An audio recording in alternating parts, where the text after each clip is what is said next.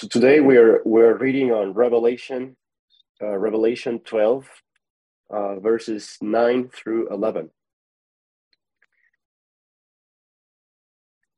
Revelation 12, verses 9 through 11 says, "And the great dragon was cast out, that old serpent called the devil and Satan, which deceiveth the whole world.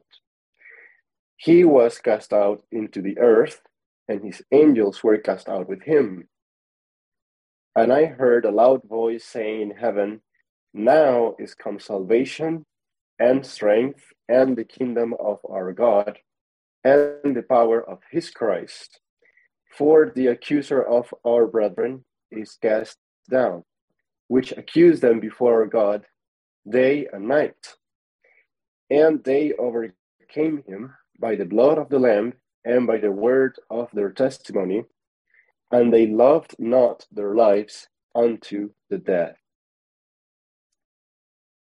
So today I bring this verse. I was actually speaking with Anna about this, how this text really struck me, especially where my focus today is, where it says they overcame him by the blood of the Lamb.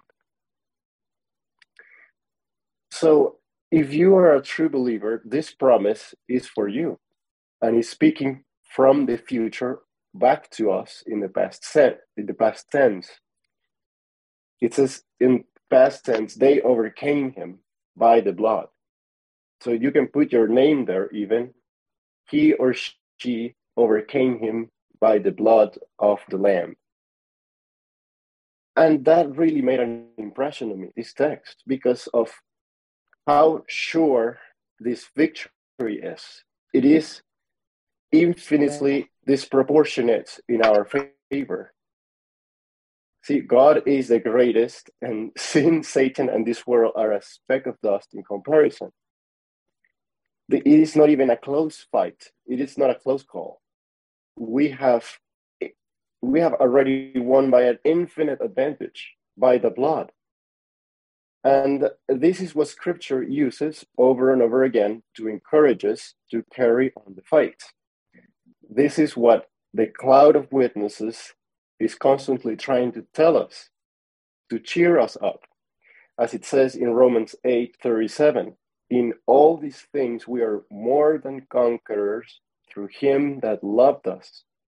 We are so secure in this love, and we have been sprinkled with this blood in such a way that there is no losing in the legal or in the spiritual battle, in the spiritual realm. And see, this is no wonder why these great praises break out in heaven towards God. And these are genuine praises. These are the kind of praises that go out, that break out of the heart when you're struck in awe. As it says in verse 10, right after Satan is cast out, it says, "Now is come salvation and strength and the kingdom of our God and the power of his Christ." It's come. Look at his strength. Look at his kingdom. Look at his Christ. So all of this is just incredible to me. But see, we must fight only, we must use this well. I really dislike when the prosperity, say, gospel or false doctrines use these texts about being more than conquerors and about these things to mean earthly things. Say, in terms of health and money, we are more than conquerors. It is not earthly things. It is heavenly things. This is the greatest battle of our lives in our existence. And this text is saying that we are already winning by him who was willing to lay down his life for us.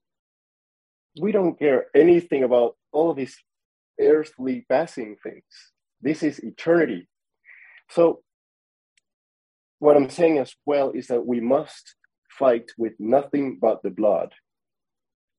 So many times when we are fighting with all of the discouragement and Satan and sin, here comes the urge to fight with moralism.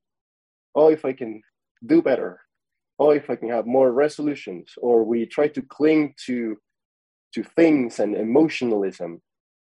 No, we must fight with nothing but the blood, because if we don't, we will not win. Nothing has enough power to win this battle. These enemies are just too strong for us. So, if we add anything or try to fight in any other way, we will not win.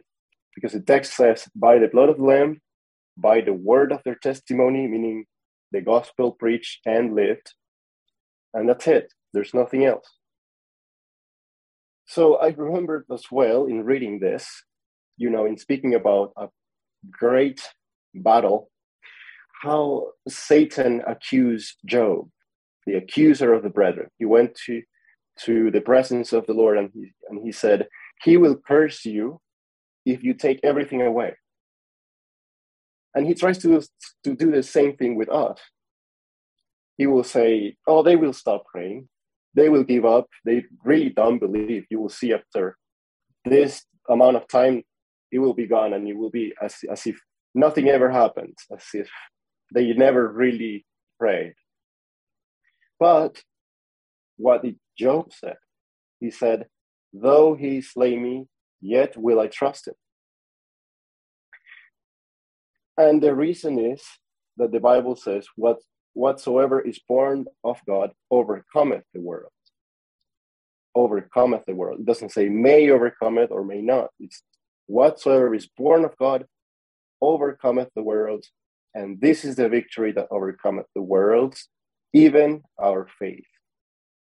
So the same thing can we do us today, who are born of God as well.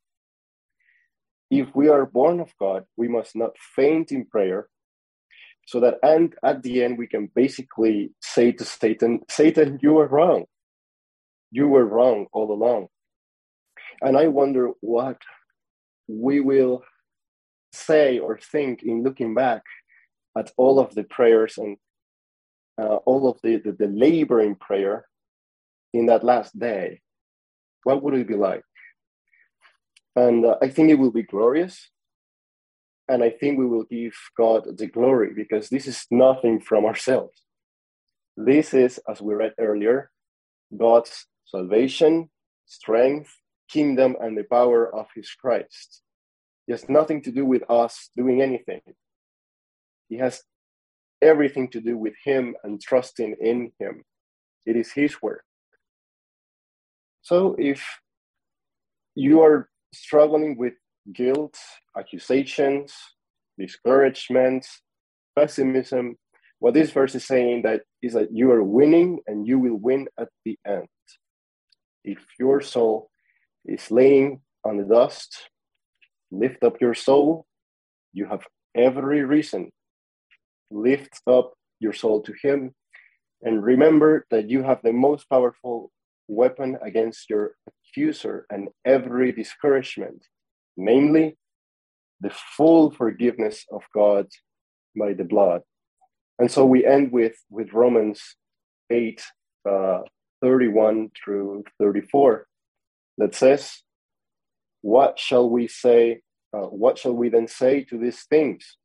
If God be for us, who can be against us? He that spared not his own son, but delivered him up for us all, how shall he not with him also freely give us all things?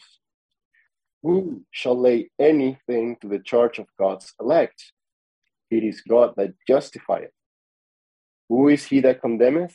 It is Christ that died, yea, rather, that is risen again, who is even at the right hand of God, who also maketh intercession for us. Amen.